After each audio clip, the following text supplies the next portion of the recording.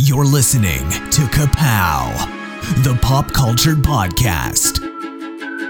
Comics, television, movies, and more. If it impacts fan culture, we have something to say about it. And now, your hosts, Jordan, Cliff, and Seth. Hello, everybody. Welcome back. It's your friends at Kapow, the pop culture podcast. My name's Jordan Lowe. Cliff Barnes. I'm Seth. How's it going on this lovely springtime evening? Yeah, I don't know what to do with this nice weather. I had to turn the air on for the first time this year. Alicia just said tonight, she's like, should we turn the air conditioning on? I was like, I don't know if we're right there yet. But we're pretty close. I had a hoodie and a winter coat on yesterday. Now we're all Nothing sweating. today. Ohio. Right. You know what else springtime means? It means free comic book day. Oh, yeah. Right around the corner. We have a guy on the inside. Yeah. So after a few strange years where things were different, we had free comic book summer, where they stretched it out over the whole summer of 2020. And then 2021, they pushed it to August. This year, it is back to the first Saturday in May, which it has been since 2002 was the first event. So we're 2 decades into this thing, and it's still going strong. So we hope you have a local comic book shop in your area. If your area is the Mid-Ohio Valley, that shop should be Asylum Comics, 212 3rd Street. If not, freecomicbookday.com. You can search for stores that are participating. But as always today, it is a day to celebrate comic books. Stores throw open their doors and let the whole community in. They give away freebies. A lot of them do different events. They do costume contests or giveaways or sales. We are doing our typical canned food drive. So we are giving away 3 items. Anybody who shows up gets 3 free books off the table. Or if you bring a non-perishable food or $1 donation, you can get more freebies for every dollar or can you donate. So we hope you will stop by somewhere and enjoy the day. Take the whole kids. It's a lot of the books are very kid-friendly. They're aimed at the younger readers, trying to get new people to read. That's what the day's all about. Bring your cash. I swear I thought you were going to say cat. So they do now. Don't bring your cat, please. Don't. We've been you were an early adopter of this, and so our little town has had, pretty much every year's you've had something going on that you can bring your family, bring your kids, but a lot of the books do kind of skew that way, don't they? They're often kid friendly for the most part. So for the most part, nice. There's always a weird mature one added into the mix that I have to put a sign next to that says "Careful, parents." But yeah, for the most part, they're Fight Club or something. What is it? Walking Dead one year, Fight Club. Yeah. Or they're aimed. A lot of them are previews of things that are coming up, or they're samplers where you get a couple short stories from different things, or some of them are brand new material for a storyline.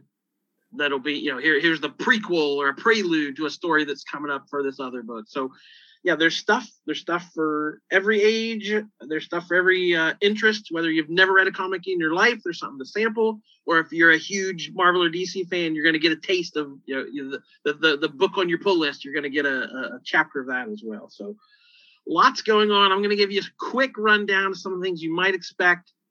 As always, there are gold sponsors and silver sponsors. So the gold sponsors, these are 11 books. Any store participating will have these. All right, so these are the main titles you should expect from anyone who's having this.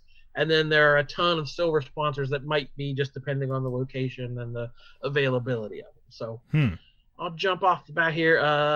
Best Archie comic ever.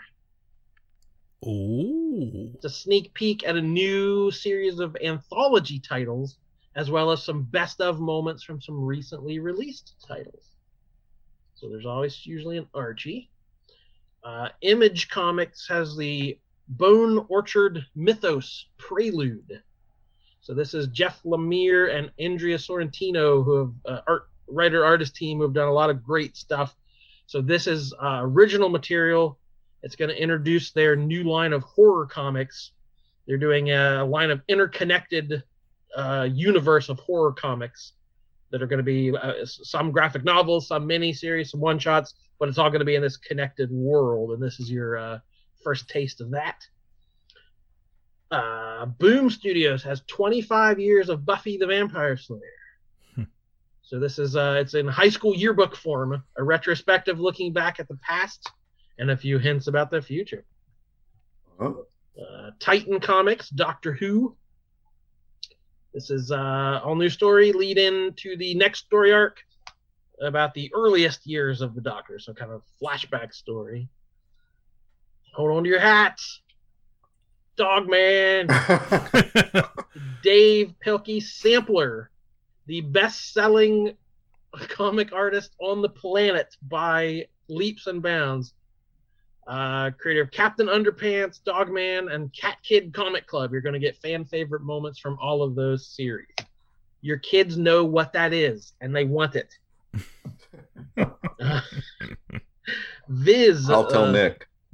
Viz, the manga publisher, has Kaiju number 8. That's a sample of an upcoming manga. It's a guy whose job it is to help clean up kaiju corpses. Wow. And he dreams of one day being in the military, like the actual military force who fights them, but he's just basically the janitor at the moment. So it's a pretty interesting concept. AWA Publishers has the first issue of Primos.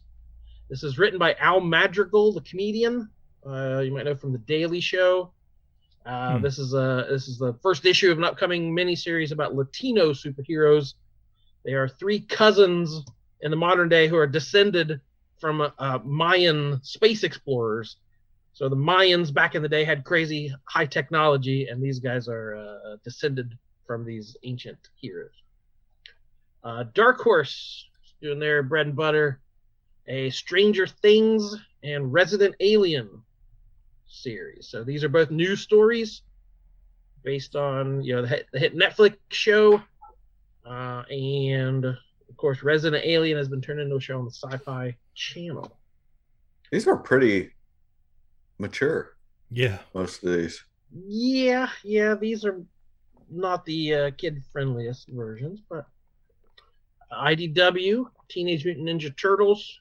The next event is called the Armageddon Game, and this is kind of the prelude to that, and it's based on the number 1. So you can see the cover is an homage to the number 1. So the book is laid out a lot like number 1, and it features a new mutant by the name of Venus. If anyone knows Venus de Milo. The lady turtle? The lady turtle has been introduced. Man, Splinter doesn't like a lady turtle. The other manga from Kodansha Comics is called Wand Dance. It is the preview. It's a coming of age manga about Japanese hip hop dance. Okay. There you go. Marvel's first one is a Spider-Man and Venom book. So this is kicking off the new relaunch. They're relaunching with the number 1. It's Spider-Man's 60th anniversary this year. So they're Zeb Wells and John Romita Jr. are kicking off a new number 1, and this is going to tie into that, as well as a Venom story by Al Ewing, Ram V, and Brian Hitch. How about it? All right, so those are all your gold sponsors, and then, like I said, the silver sponsors. There's going to be a variety of stuff. Dark Horse, Avatar, The Last Airbender, Legend of Korra. 2 new stories from each of those. Image is giving away the Clementine. This is the first chapter of the new graphic novel series. Right, so this is from the Walking Dead Telltale game. Yeah, I played the heck out of those. Yeah, very popular character from that. So Clementine's getting her own and it's basically all ages. It's not the R-rated hardcore Walking Dead version you're used to. So I believe it. Cartoonist Tilly Walden is going to put out a series of graphic novels. So you get the whole first chapter. That was a fun to play. First couple of those were really good. If you do bring your cat, you can get Max Meow, Cat on the Street. Cat on the from Street. Random House. This is about a podcasting cat who becomes the Cat Crusader. I mean, how do you pass that up? I don't know. Hey, we got Donald Duck. We got Pokemon. We got Sonic the Hedgehog. So there's a lot of other Is there a stuff. Minecraft in there anywhere? No. It feels like every No. kid franchise is like waiting on it to pop up. Oh. So we also have a few more from Marvel and DC, who have both Diamond is sort of the progenitor of this whole thing, and they're not exactly on the best terms with Diamond right now. But Marvel still has books, and so does DC. So the other one Marvel's doing, it's Marvel Voices. So this is 7 different stories from these Voices anthologies that spotlight diverse and underrepresented heroes. So there are gay and lesbian heroes, minority heroes, indigenous heroes, and also the creators from diverse backgrounds. So it's just a bunch of different stories from those worlds. Marvel's doing the first little sample of Avengers X-Men Eternals Judgment Day. So this is the idea is the X-Men in their titles have basically solved death. The X-Men are immortal. If they die, they can be reincarnated. And the Eternals find that out. And they say, that's not how we're eternal. You are not eternal. You are mutants. You are deviants. That's not right. So the Eternals want to take on the X-Men, and the Avengers are in the middle saying, let's not fight anybody, please. So that's you get the first, lays the groundwork for that big event. Kieran Gillen and Dustin Weaver. And there's also a kid-friendly one, Spidey and His Amazing Friends. Some short stories starring Spidey, Miles, and Gwen from the Disney Junior series in that animated style. Mm-hmm. Not to be left out, DC has 3 of their own. DC League of Super Pets, which is a preview from the new upcoming graphic novel that picks up where the animated film leaves off. You're going to get a chapter from that. There's a young reader book called Galaxy, The Prettiest Star, which is from one of their sort of tween reader original graphic novels. It's about an alien princess who is hiding on Earth as a boy to escape an intergalactic war. And it's her kind of coming to terms who she really is. She shouldn't hide who she is inside, and she has to become who she was born to be. And also Dark Crisis number 0. So this is DC's big event coming up spring and summer. The Justice League have been defeated by the Great Darkness and an army of their most deadly villains. So a new generation of heroes must rise to protect the multiverse. So this is the big thing that's going to cross over into a lot of different series. And you're going to get your first taste on free Comic Book Day. Sounds like a bundle of stuff. Yeah. It's a lot of books. It's a lot of books. I remember I still flash back to several years ago when you did this and gave us that sneak peek there. You let us look and not tell. It felt like we really were insiders. Man. Yeah. You're like, look at this. I was, it was exciting. I don't remember what it was. It was, It was Captain America. It must have been around Hydra Cap time or something. It was came the back Hail Hydra, the last page. Oh, yeah. That's what it was. Yeah. I remember sitting in the asylum and recording that episode. Yeah. I believe the statute of limitations has run out. I can't get in trouble for that anymore. Yeah. But he will do this type of stuff. So arrest him. The Diamond Police are coming for him. Oh, now the Penguins might be after. Yeah, rockets on their backs. We haven't even released that episode yet. So that's comic books, everybody. They're fun, they're enjoyable, and they're for everyone. And you should come out on May 7th to your local shop and enjoy it. Just enjoy the day. Get a free book. Cliff, after the fact, you're going to want to put in a game drop here. Game intro. Challenge your imagination to come alive and to battle with the creatures of Dungeons and Dragons. 52! You shot my battleship. I got a bingo! What do I win? It's Operation the Wacky Doctor's game where you're the Wacky Doctor. Batteries not included. Oh, you blew it. My turn. Shall we play a game? Because this week a book came out called Multiverse Role-Playing Game, the Marvel Multiverse Role-Playing Game. Came out 3 different covers. This is the cover I got. It's $10, 120 pages. Is this what the kids call a phase rip? It is not a phase rip, but it is the new improved phase rip. Phase rip stood for things. Well, Marvel is taking it to the most basic level of that. They're first off, this is a role playing game. This is their new. They're taking their shot.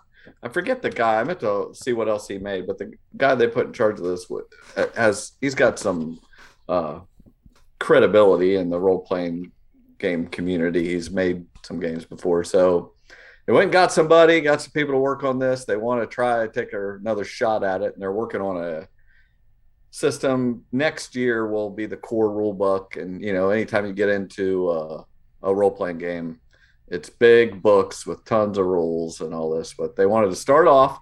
They did a play test, but now they're releasing the play test rule book that they came up with, and of course it's just a trade, $10, and it's got everything you need. You can play just with this. Just print off your, copy your character sheet from the back and then fill it out. Everything's in here. If you've never played a role-playing game before, you're going to be confused. But you can figure it out. And there's no way to do it super simple. And they did not do it super simple. But they did. It's funny. They didn't screw it up or anything. Like, I really think it's a neat system. I'm curious to see how people react to it. But they didn't use like the D&D dice where you have all the different sided dice. They did like Dragon Age, which we play as our main game.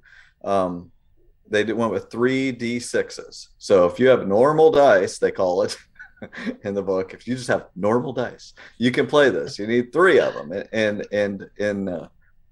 you need 2 of you need one that's different than the other, or you can just set it aside and roll it separately to keep track of it. But in Dragon Age, they call it the Dragon Die, or there's different names and different ones of that system. In this, it's called the Marvel Die, and they're trying to lean on the 616 idea, using their own concepts. So that's the normal universe is 616. So that's the dice. It's the perfect roll is a 6, a 1, and a 6. The 1 has to be on the Marvel die.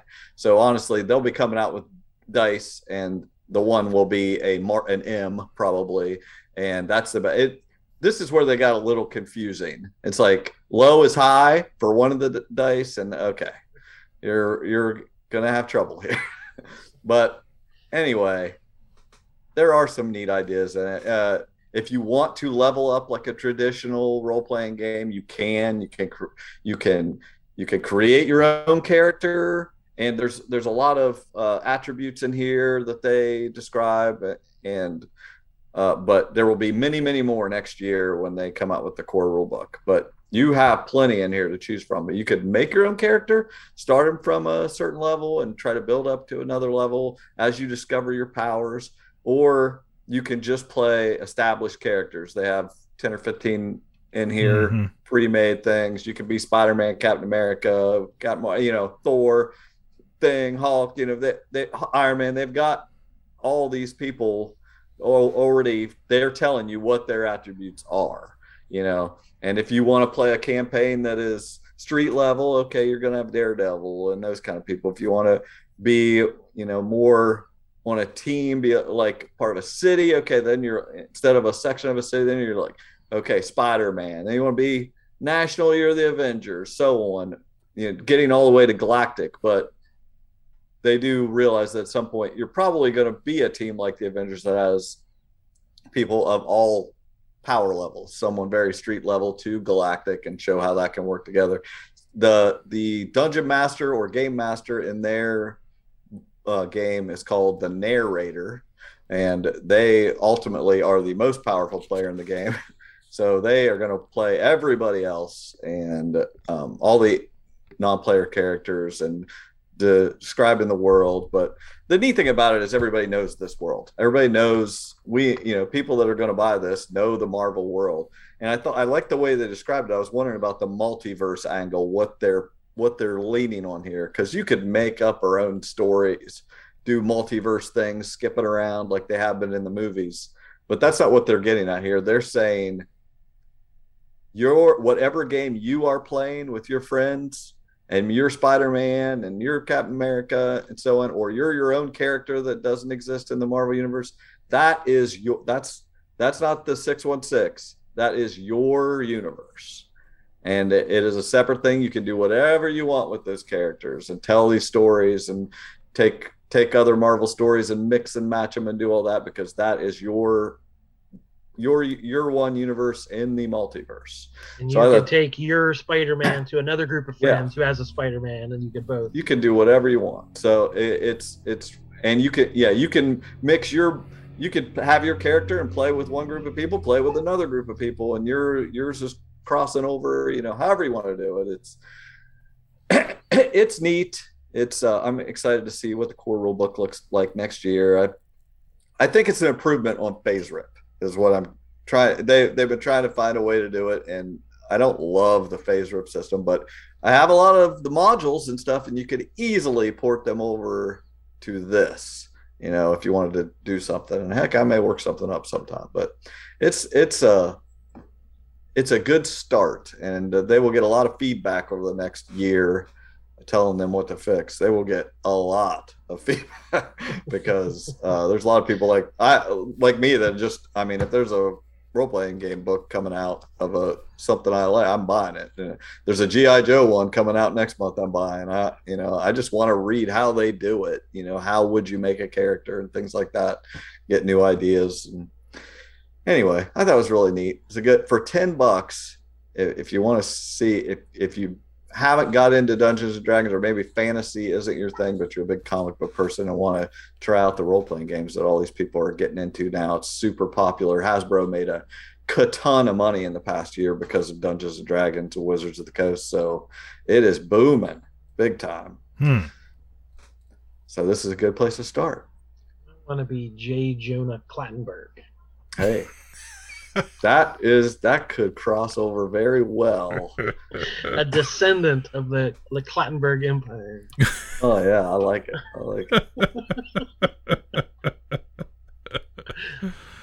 Oh my. Oh, he fights off with Shark Face Man or whatever. What's the name of that? Paper Plate Face? Shark Plate Face. Jokes are real inside. Yeah, we played our Dragon Age game.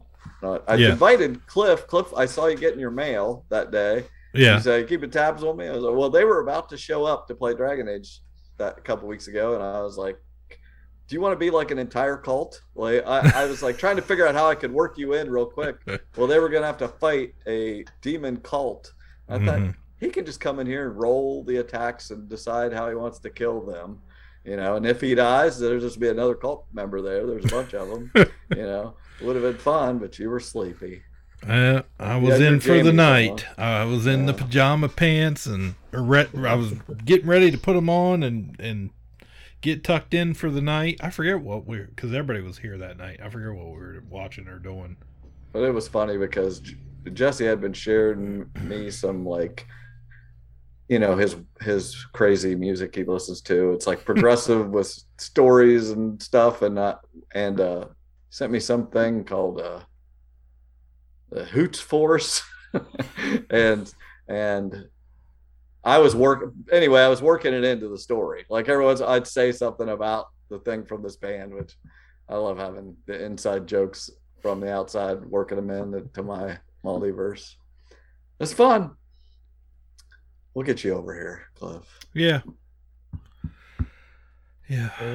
While we are comics adjacent, I will bring up one more time. I finished True Believer: The Rise and Fall of Stan Lee, biography by Abraham Reisman. I loved it. This was the book I have literally always wanted to read about Stan Lee. It's not a hatchet job. It's not out to destroy his legacy, but it's also certainly not what every other book has been, which is just kind of parroting the stories he tells. Here's how Stan created the Marvel Universe, True Believer. I've never seen a book that's actual journalism, and that's what this is. This guy digs in and finds out that he tries his best to find the stories, and he has access, like the Stan Lee Library. There's a ton of old papers and files and zip drives that were donated to a college, and that he pours through. It's endlessly footnoted. There's tons of interviews that he conducted. He goes through the paperwork from the last 100 years of the comic book industry. It is just really, really well researched and a good story. He's a good writer. He knows how to tell the story. I wish it had been twice as long. I would have kept reading it forever. The big takeaway is okay, Stan was full of it, right? We all know that. Everything he said was a pitch, was a say. He tried to sell something. But he was also kind of miserable. He was never happy in his entire life. He didn't really want to be in the comics industry. He just kind of fell into it. He made his best of it, but he was always trying to leave. He wanted to be a screenwriter or a poet or a playwright or something. And it's really kind of a tragic story that here's this guy that is beloved, and he doesn't see the value in what he did. And from the day he started till the end, he was always trying to leave. He was always he had an idea. He had a scheme. He was gonna, do these books that humor books or adult magazines, or he had a million different things he tried to do, and everything failed. So he felt like a failure his whole life, except for this 10 years of this collaboration with Kirby and Ditko. So it's a crazy story. The guy's often vilified, and rightly so, for the stealing credit and all that kind of stuff, but he's also a pretty sad sad figure to learn more about. So excellent book. I loved it. I really liked it too, and I feel like didn't they have the Liberty Valance quote at the end about when the legend becomes fact, print the legend, right? And that is Stan Lee to a T. Yep. I love that book, and if you like reading about comics, absolutely. Comic history, absolutely, that is one to grab and get real, because like you said, it's not a hatchet job. And I had heard how this guy was really gonna get to the truth, and I was like, he did, and he didn't have to tear the guy down at the same time. It was very well presented. But plus, on the other great book from that last year was All the Marvels. I loved that book also. So those two together were a couple of the best books I read last year, where that guy read all the Marvel comics, and I was like, that was some great reading on the subject. I would love a book like that about Kirby as well. I'm holding out hope for that.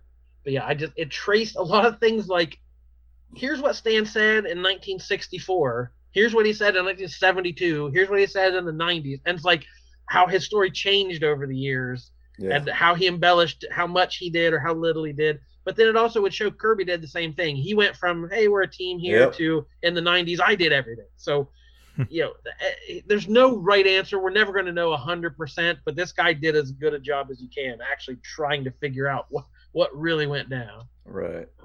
Yeah, it was great. Good stuff.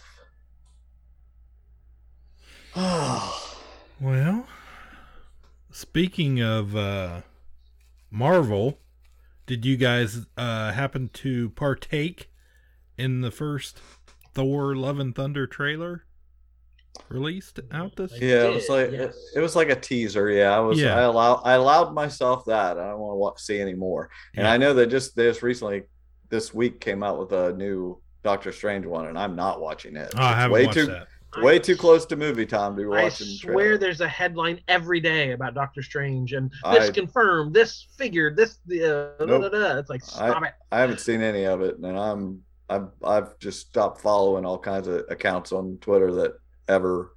I do not follow comicbook.com or CBR or whatever those are. I don't want any part of it. These hands were once used for battle. Now they're but humble tools for peace.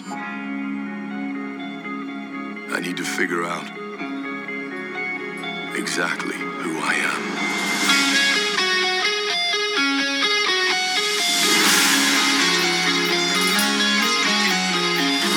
I want to choose my own path, live in the moment.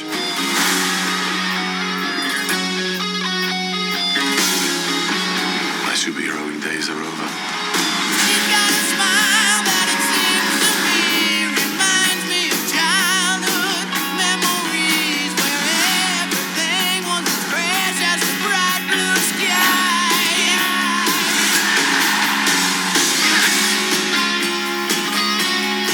Told you. You ever feel lost? Just look into the eyes of the people that you love.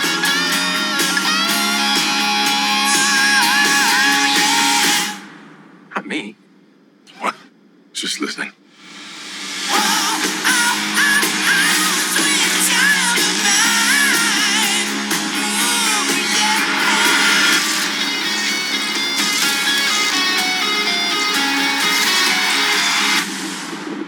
Well, we got our first image of the new Thor. Well, first of all, I didn't realize this. Thor is the first character to have 4 individual movies in the MCU. So, I thought that was pretty cool coming back with Taika Waititi. You wouldn't have thought that. You wouldn't have thought it would be it. You think of Captain America or Iron Man being having a better chance of that. Well.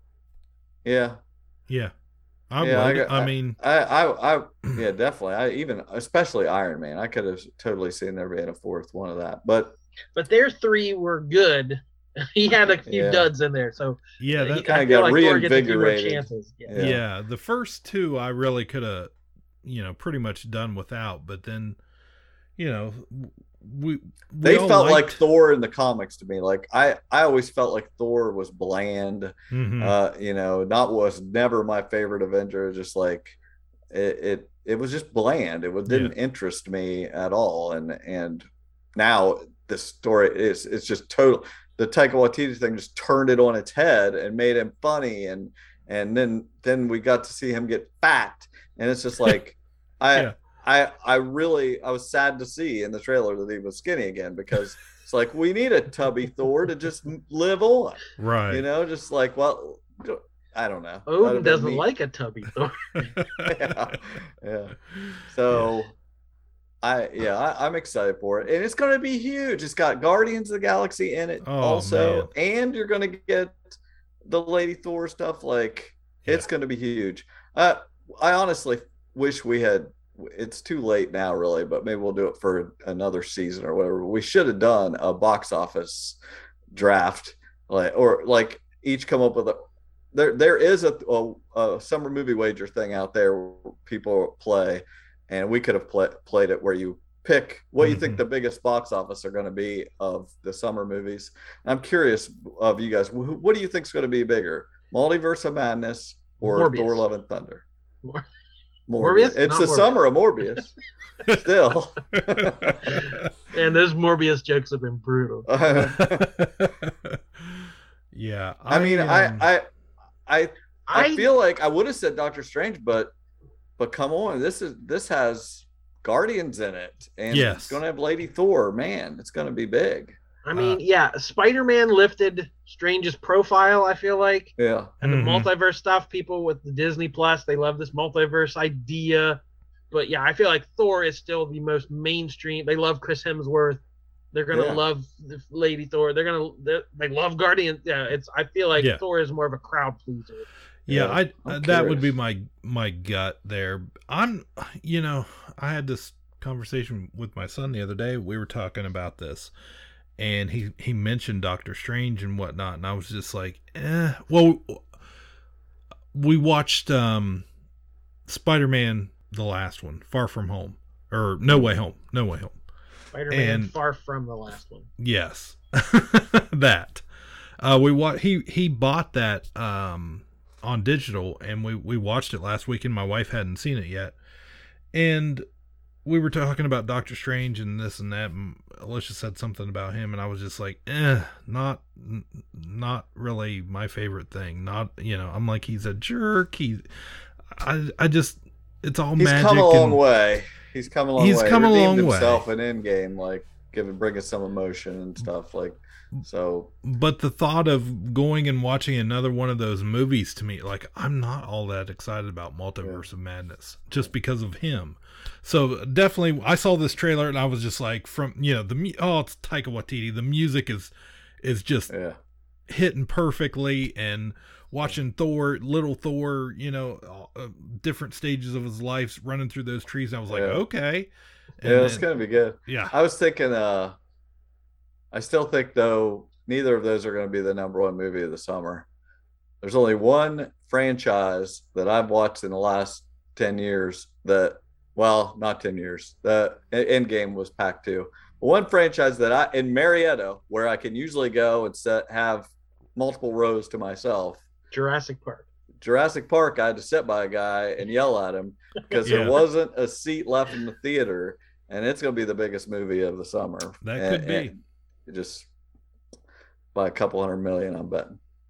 So, because that just everybody's going to go to that, whether you and you won't even expect to like it, but you'll go see it.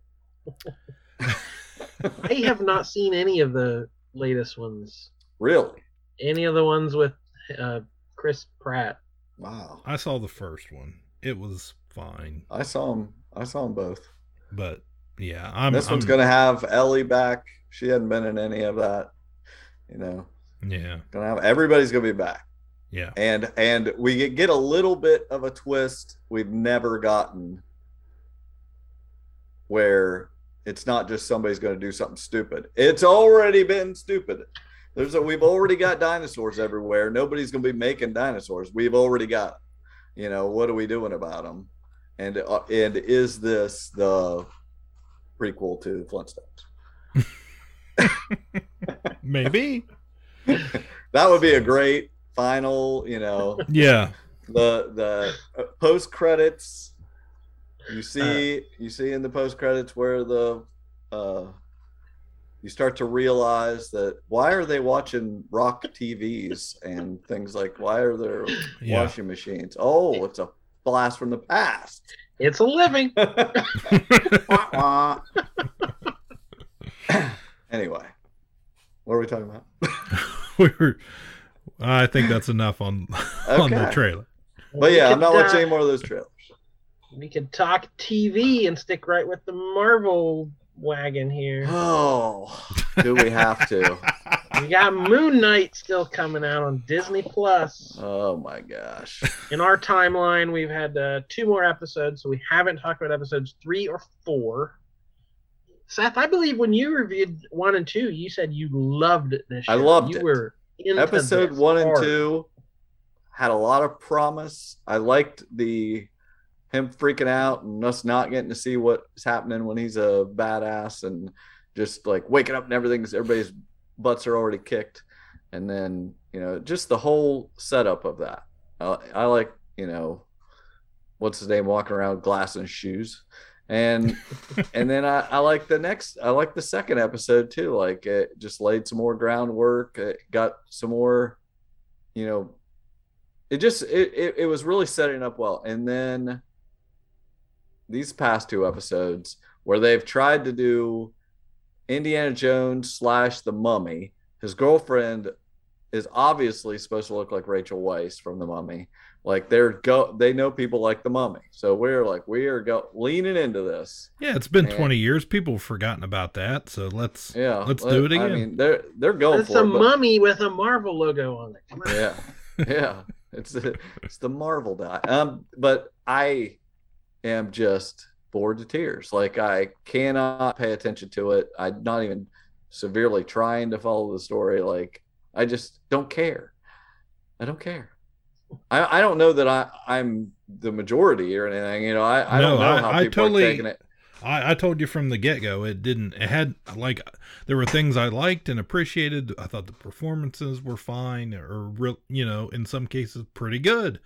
But as for the story, it just hadn't grabbed onto me, and I still feel that way. Like, I'm just like, I'll finish it, but this one's not coming back for season 2.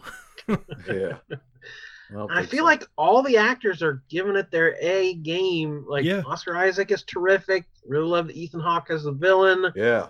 F. Murray Abraham's voice. It's great. Love it. Need more of that. The female love interest, May Callumaway. I've never seen anything, but I think she's good. I like everyone in this. I'm not sure what they're doing. Like, it was a weird, like, we start off by teasing Moon Knight. You don't really get much Moon Knight. And then by this point, we've taken him away completely. There is no Moon Knight. He's locked away. You can't access the suit or the powers. So Moon Knight has not appeared in this show yet. What's happening? Yeah.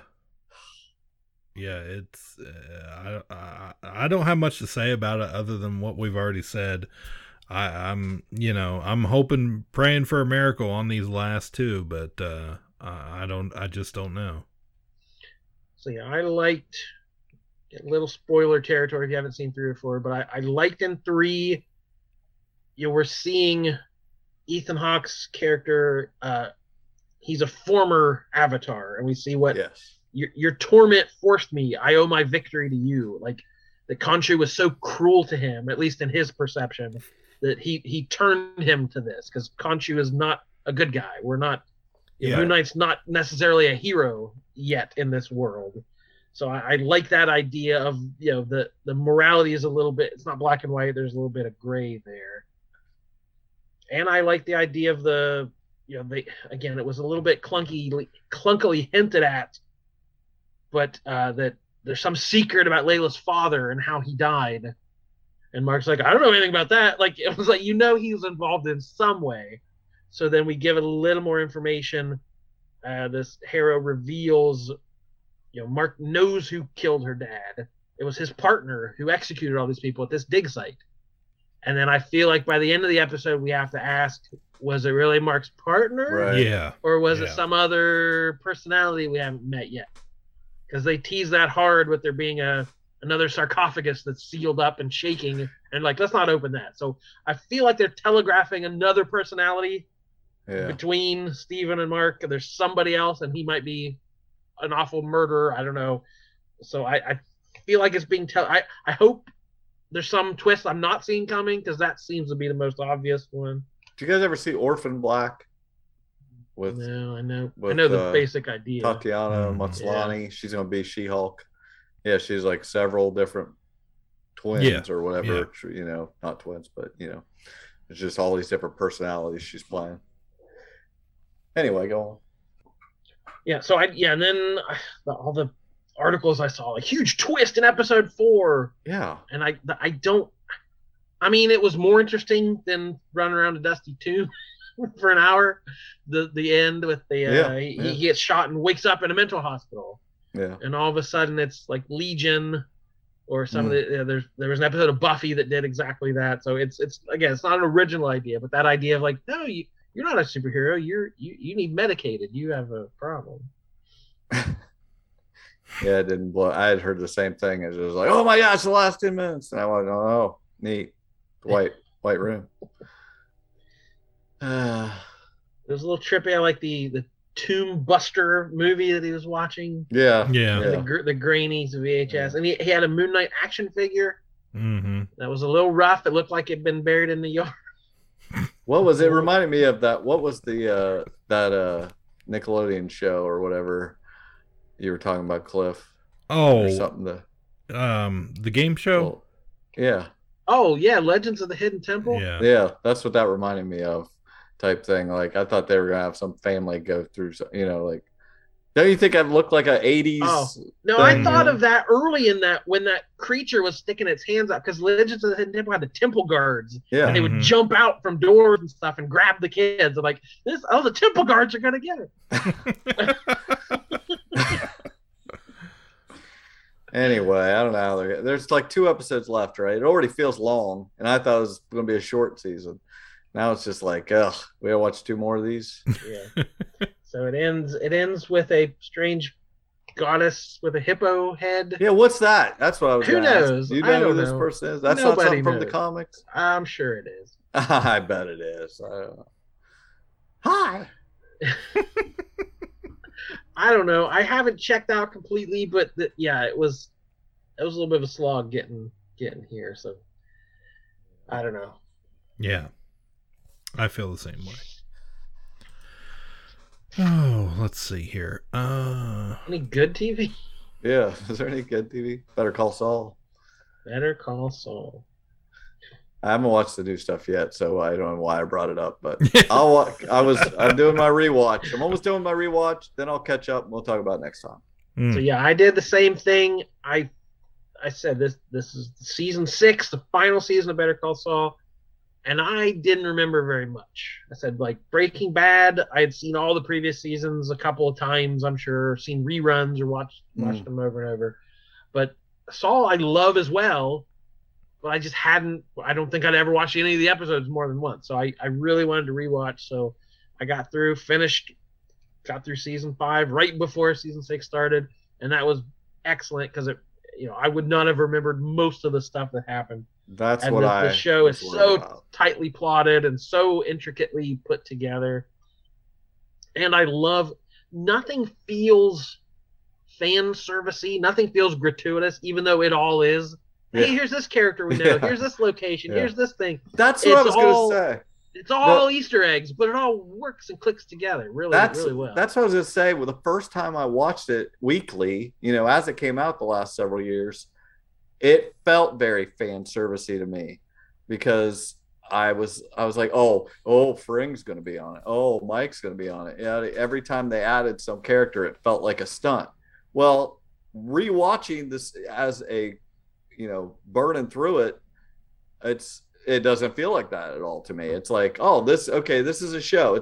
It's not just a thing of the week. There's actually a nice running connected story all the way through. Yes, it doesn't work. Everybody's older than they are in the future, but it's a lot of these origin stories don't feel stunty. They feel like weaving a very good fabric to set up Breaking Bad, and I just eat it up with a spoon. The first episode of the first season of Saul, Tuco shows up, Salamanca, and that feels like, hey, everybody, remember Breaking Bad? Yeah. But then the story of Uncle Tio Salamanca lasts the whole series. Yeah, and him getting into the wheelchair and the bell, and then Lalo shows up, but like it all means something. Yeah. And we get, Crazy 8 shows up. And we meet, how does he meet Huel and Francesca and all these characters? Like I said, it all should just feel like a bad stunt, but they've just been so carefully plotted out. To do the things, like in Breaking Bad, he mentions having 3 ex-wives or something, and like they have to figure out how would he have had 3 ex-wives? Like they have to dig themselves out of a few things that they weren't thinking about at all 12 years ago, but like. I don't know. They've solved all these problems so well on this. That is definitely, it's so funny. Like one of the best episodes is in the first season, getting the backstory on Mike and his son, what happened to his son, and you're just like, because that's just like glossed over in Breaking Bad, but he's all watching out for his son's family because his son died, and it's just such a good episode. And then the whole series of him dealing with this daughter-in-law and his granddaughter, like trying to make her happy, and with this gruff old man that just like there's one person he puts up with, and it's her, and it's like you can't quite figure out if she's a head case or not, like how much she's manipulating him or not, but it seems just like they don't overdo it, so it seems like, well, someone could just be like that, and that, just the setting up of everything with them, and then I did feel like it was a little Han Solo-y how Crazy 8 got his name. I was like, oh, you're flying alone there. But anyway, great show. It is so good. I'm glad I'm rewatching it. I've just got a few episodes left, and I'll be ready to dig in. Now we'll catch all the things in this last season that I for sure would have missed. And so central to this show, it was very clever making the two characters, Ray Seahorn's Kim Wexler. Save Kim. And hashtag save Kim Wexler. Who, if she doesn't win an Emmy this year, there's no justice in the world. I'll slap somebody. Exactly. And Michael Mando's Nacho. Yeah. Neither of those characters were in Breaking Bad. We do not know their fate. So these are two beloved characters. Nacho wasn't in Breaking Bad? No. Man, that's a little Nachoception in there. Somehow I feel like he was in that, but I believe you. And the other thing is, hanging over all this is Bob Odenkirk had a heart attack. They said something about Nacho, though, at the beginning in the first season. They talk about Nacho. Bob says something about Lalo, too. So there's a mention, but yeah. The actor is not in Breaking Bad. And I could be wrong, but I don't know. I believe you. But yeah, so Bob Odenkirk nearly died filming this. And it's like, what in the world would you do? Like his co-star Ray Seahorn found him on the set, keeled over, and like they ran over with the shocker things and saved his life. And I'm glad the man's alive just on a personal level, but like you have set up 6 seasons of a show around this guy, a prequel to another show. Like if something had happened, if the worst had happened, what in the world do you do? You can't digitally you can't Luke Skywalker him back in there. You can't write around it. Like what in the world? I can't imagine. I'm honestly what happens. Not sure. I can't believe this stuff doesn't happen more often. Honestly, like we don't see that very often. I can't even think of an example. But yeah, I don't know what they would have done. I listened to an interview with him in the past couple of weeks about that and just how he didn't remember any of it. So he's like, all these people had been worried about him and stuff, and he came back and he was just ready to work. And he's like, they had to make me stop and think about it, be like, listen, we thought you were going to die. So chill out here, man. You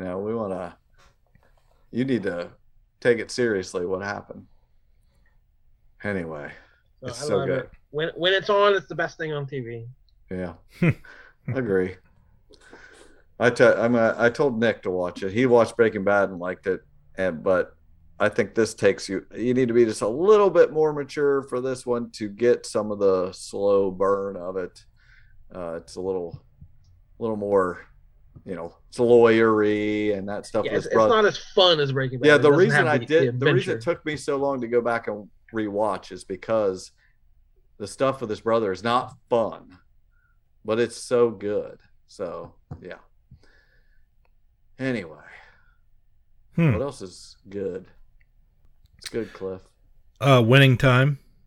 Winning Time is pretty good. They're totally off the rails. Like they've lost total grips on reality. I've seen Magic Johnson and Kareem Abdul-Jabbar both said like they've kind of distanced themselves from this and said like I haven't anything. Yeah, I haven't looked at anything right in the game. They're like, here's a game. The score isn't right. That's not how it is. What? That was the first thing. Yeah, that episode where they play Boston and like, and Larry Bird's go around. I don't think the guy rubbed. I didn't either. And he's like, but it's better that he smack that he and it just the room.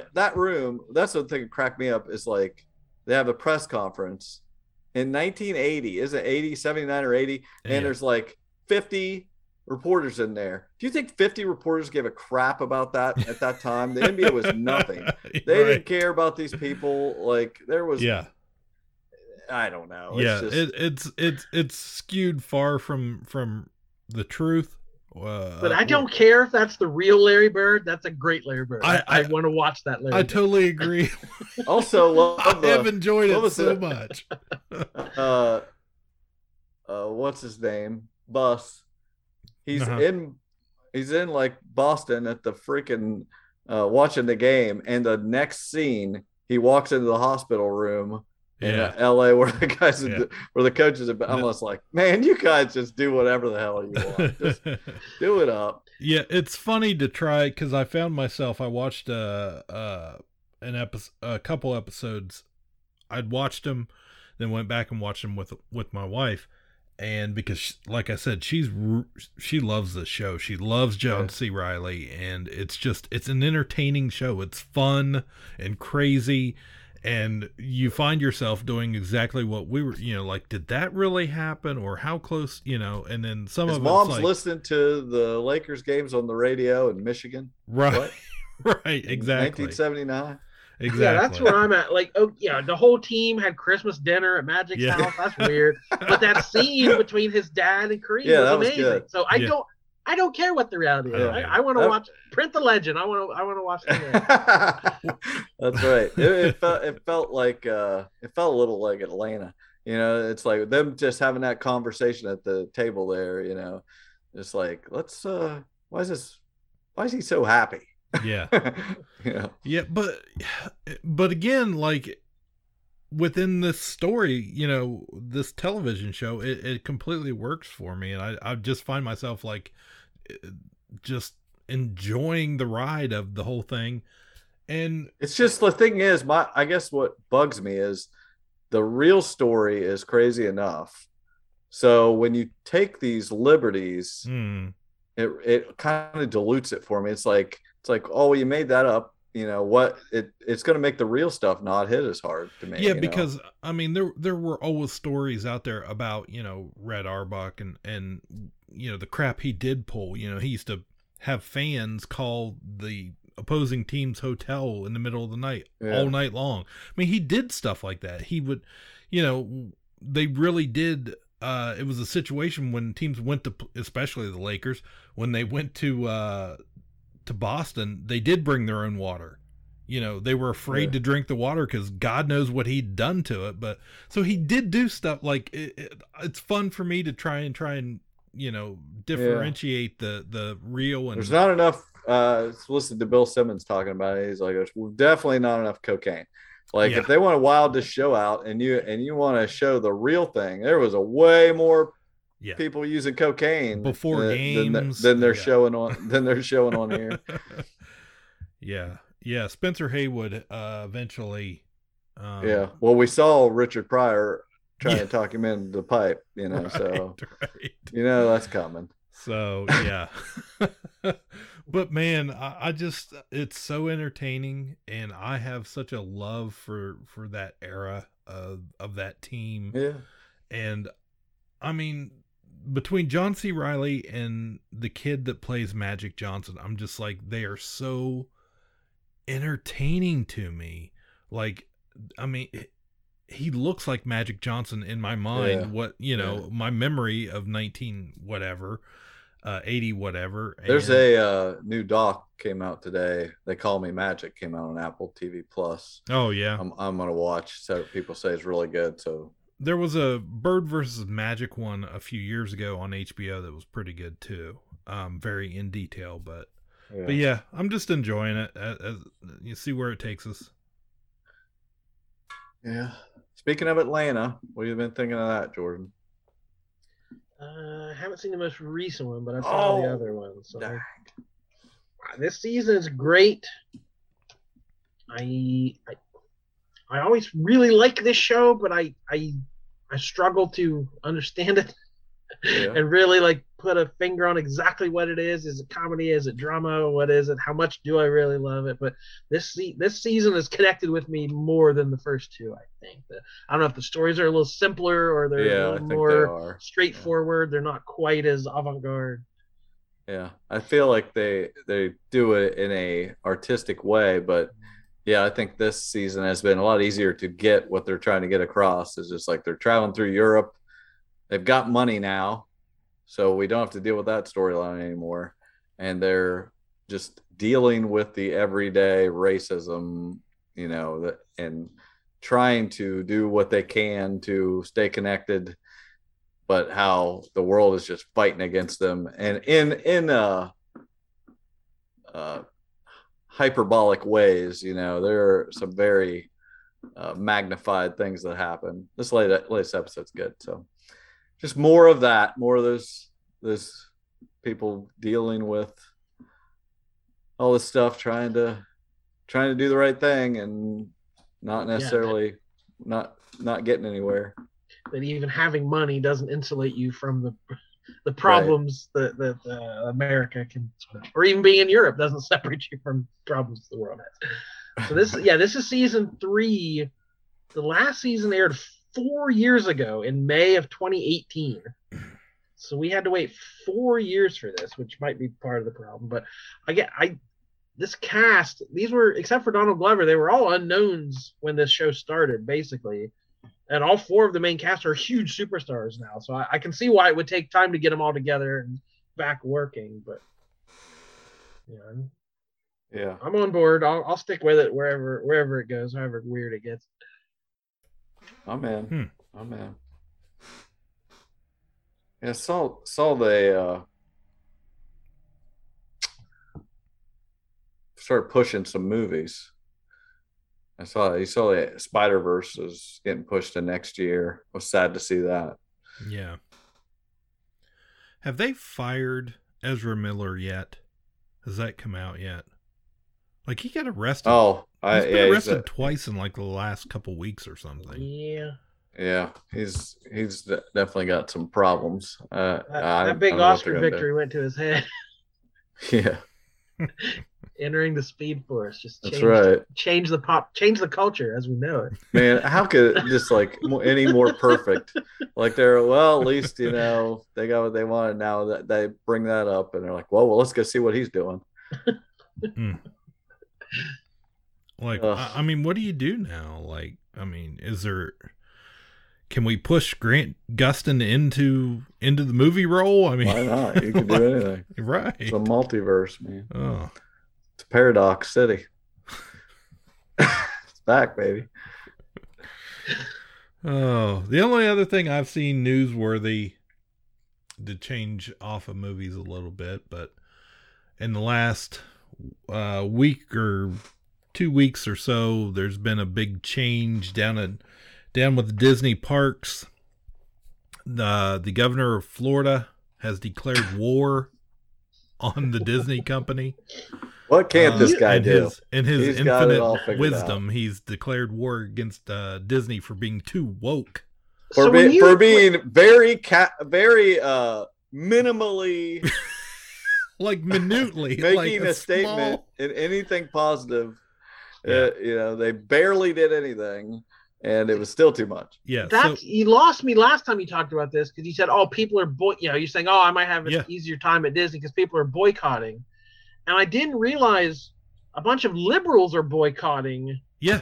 Because Disney wasn't standing firm and making a statement against this. I thought you were talking about the conservatives that are always boycotting Disney. So everybody's mad at Disney. And they're trying to walk the middle, and there ain't no middle. So no, good luck. There is not. So to briefly summarize had a tax shelter for like 50 years. Right. To briefly summarize, in the state of Florida, they've all lost their minds as far as the government goes. Our next president. Yes. President death sentence has what DeSantis has, and the Republicans have created this Don't Say Gay bill in order to who knows what their ultimate goal is. If it's just to take over the schools and privatize them or whatever. Because they hit cancel culture so much, they're going to cancel everything. Exactly. So they come out with this controversial bill. Of course, Disney fans lose their minds over it in the controversy of it and expect the company to make a statement. Bob Chapek chooses not to because he's terrible. And then is basically forced to come out against it after all the backlash of, just from anybody that hasn't lost their mind.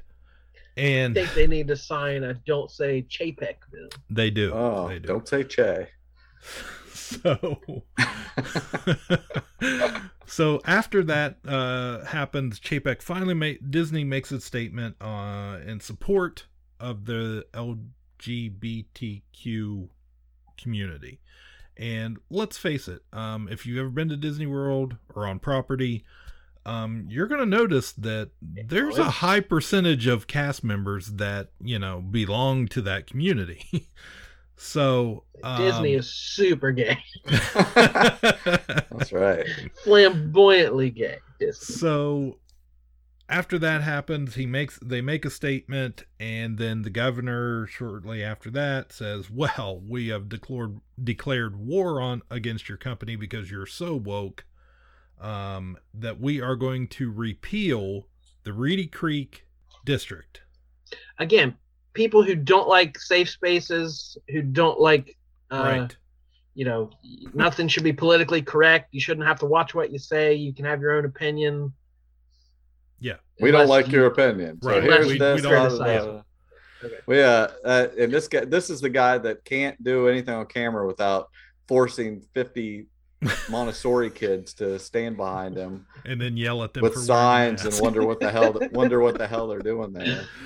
So if you're not familiar with the Reedy Creek Improvement District, that goes back to like 1967. It's something Walt and Roy and the Disney company set up before they ever started building Disney World. What it means basically is around Disney property, it is considered a separate district where Disney can basically do whatever they want as far as Vatican City, right in the middle of Florida.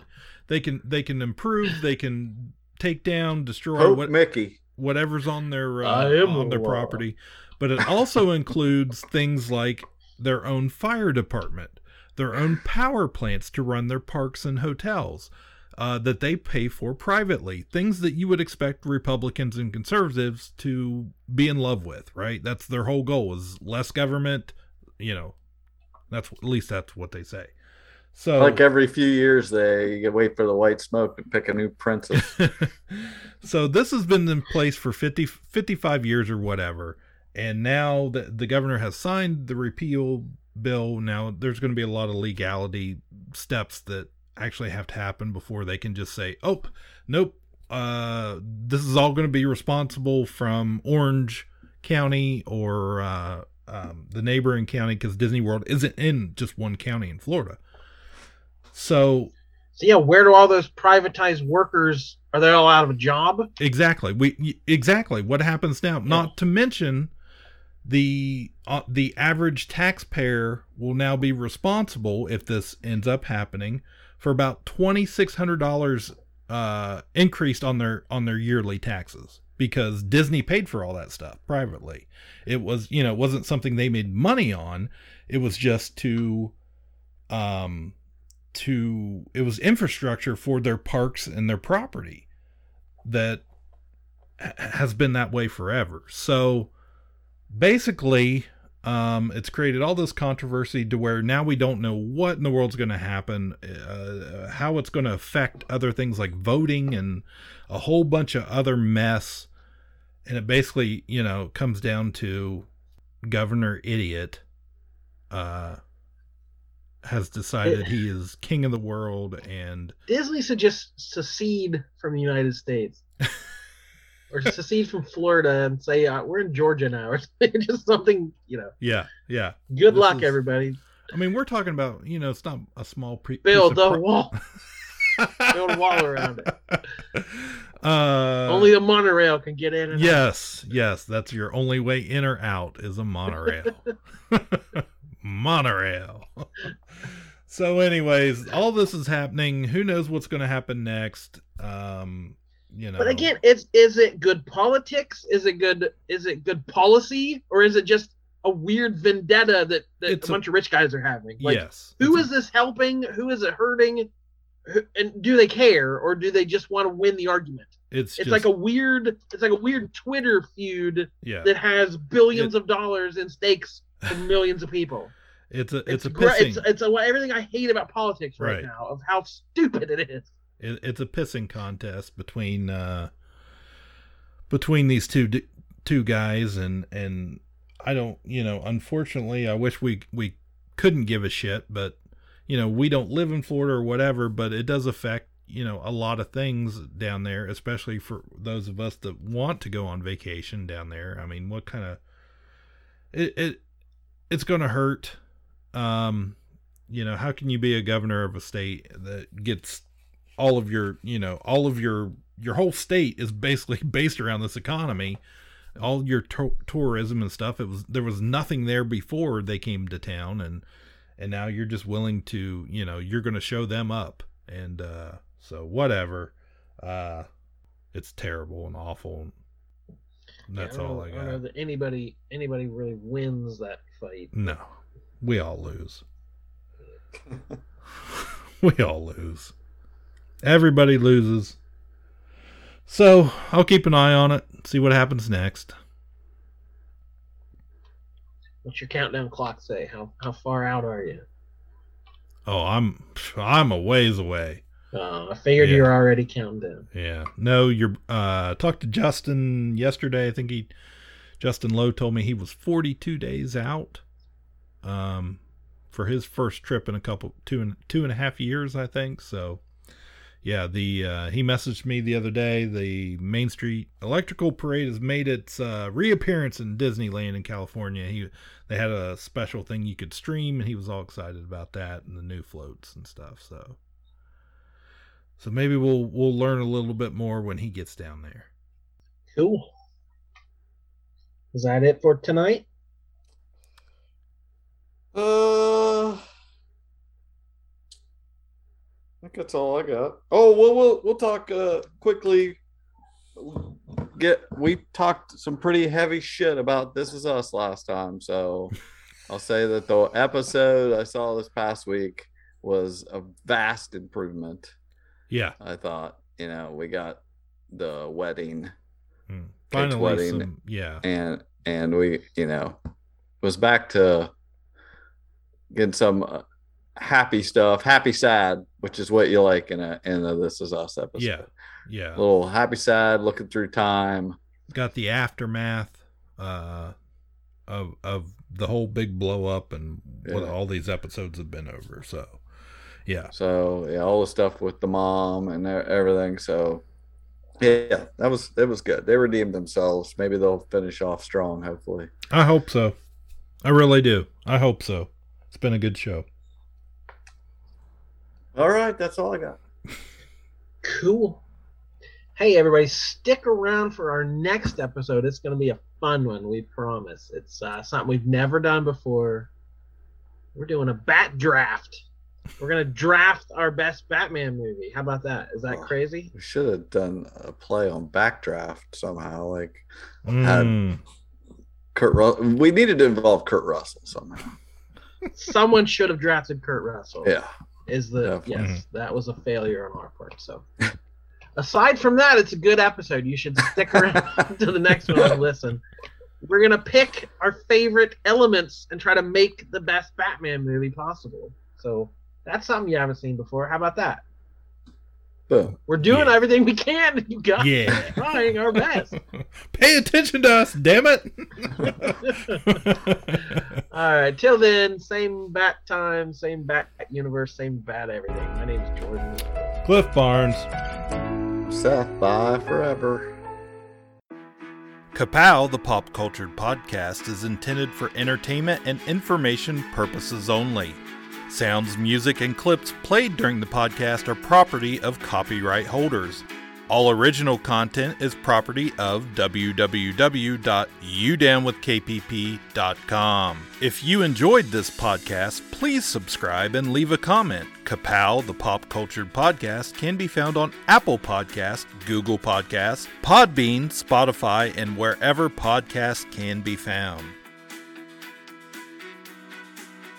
You can connect with us through social media on Facebook, YouTube, at the Kapow Podcast on Twitter, or email the show, Kapow, the Pop Cultured Podcast @gmail.com. If you really want to go the extra mile, join our Patreon at patreon.com/udownwithkpp for special content and access to Patreon-only benefits. We are grateful for anyone who chooses to contribute, but please know that most of our content will remain free. So please continue to like, comment, and share.